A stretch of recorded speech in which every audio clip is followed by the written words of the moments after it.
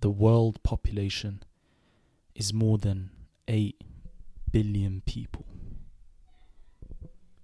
And out of those 8 billion people, those who are lucky enough to stay alive and lucky enough to live very long lives, they will undoubtedly experience a lot of pain. And a thing that I have found is people tend to associate and almost use the terms suffering and pain interchangeably. And I don't believe that to be true. Much of the suffering we experience in life comes from how we perceive things. Our perception determines the degree of suffering we endure from the pain of life. Pain is inevitable, but suffering isn't. Take, for example, the gym, the home of pain.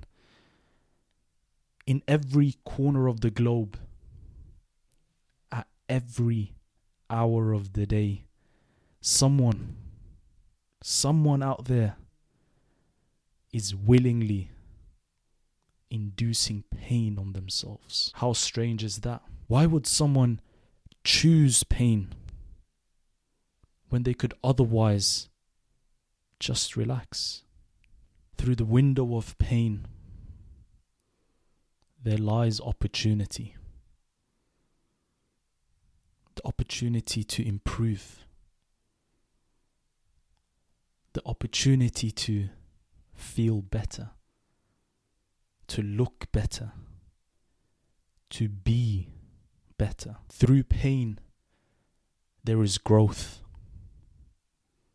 Through pain, there is greatness. Pain is the body's response to a stimulus. And a lot of the time, we do not choose the stimuli we experience. However, what we can choose is our perception of the experience of pain and what it means to us. When you lift weights and you're in pain, you push even harder because you recognize that there will be growth through this. Growth in the moment, which is mental growth in the moment,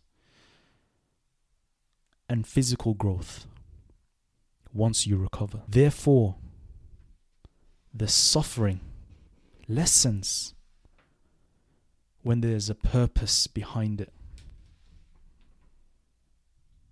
If someone strapped you to a chair and forced you to experience the exact same painful stimuli you experienced in the gym lifting weights, you would suffer much more. Therefore, if the physical stimuli is unchanged and the body's response is unchanged, why will one scenario bring forth greater suffering? Our perception of things and the purpose we give to them often determines the degree of suffering we experience. Pain in this world is inevitable. So give a purpose to your pain and you'll suffer less.